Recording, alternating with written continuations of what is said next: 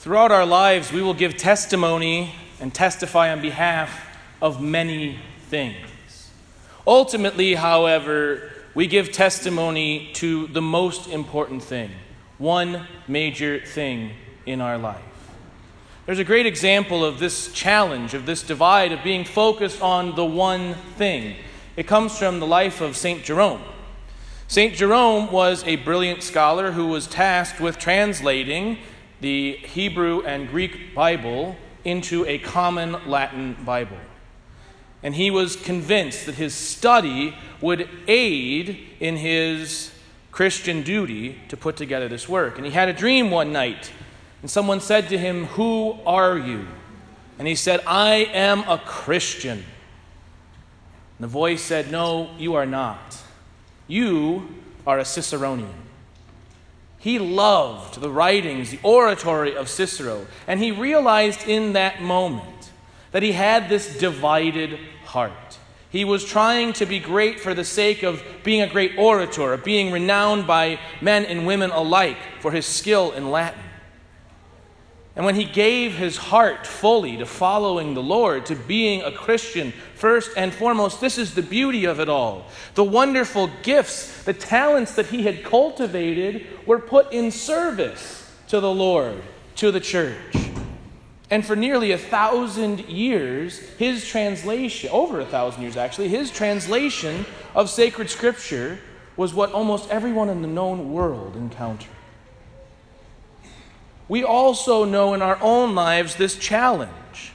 We can easily accord with St. Peter going out and fishing after his encounter with the risen Lord, more than possibly we can accord with the first reading, where the apostles are challenged, are imprisoned, and yet they go out and testify because they said, we have to obey God. We know in our own lives the times when it's possible to put work, to put pleasure, to put power of something ahead of God. Because it's tangible, because it's objectifiable, because we can know it, see it, touch it. But just like St. Peter, when we do this, when we go out to fish for the sake of fishing or to feel good for ourselves, we discover that the reward is nothing.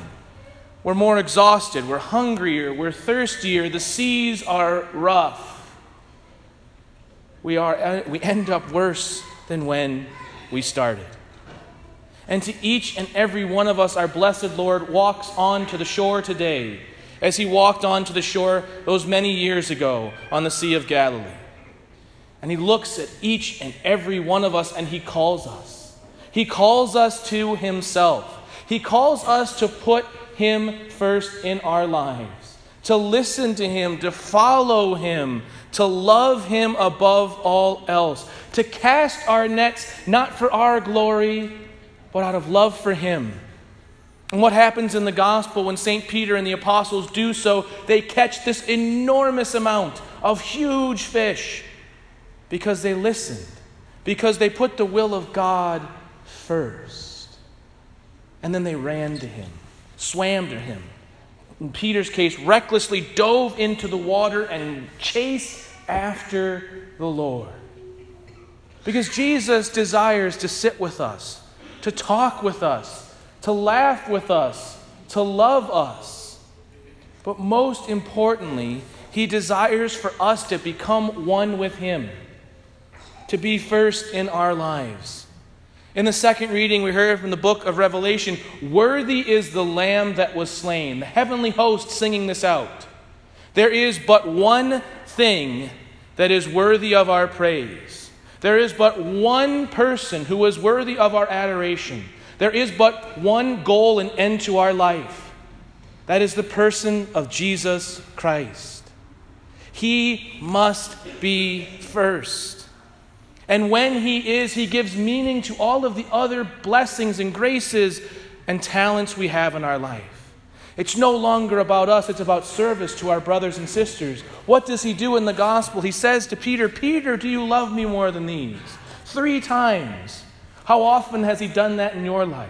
He comes back again and again and again, especially in the sacrament of confession.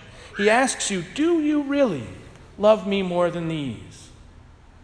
And it's a challenge. It's a challenge to our heart. But when we say yes, what does the Lord do? He doesn't say, good, stay there, sit, be fine, be happy, be content. No. The Lord says, feed my sheep. The Lord loves us. The Lord invites us into that relationship with Him. We find our great identity with Him, and then we act like the apostles in the first reading. We cannot help but testify to the goodness, the beauty, and the truth of Jesus Christ risen from the dead, living, freeing us from sin and death, offering us grace, hope, peace, mercy, love beyond measure. But we only get there when we come again and again and again to the Lord and say, yes, Lord, you know I love you. And we put Christ first in daily prayer, in particular daily prayer with Scripture, in weekly Mass, regular confession, and service, especially to the poor, the downtrodden, the lost, the lonely. We let the love that Christ has placed into our hearts emanate forth, feeding the whole world. To whom or to what does your life give testimony? Is your heart divided right now? Are you confused? Are you hurting? Are you scared? Are you unsure? Jesus calls you to the banquet table. Jesus feeds you. He asks you, do you love me more than these? And may we today and every day say with St. Peter, yes, Lord, you know that I love you. And go forward to feed the sheep, to love those who do not know the Lord, to be kind and generous to the poor, to bring the love in our hearts to everything and all we encounter, to testify, to give testimony in our entire life, our entire being, to Jesus Christ, alive and risen from the dead.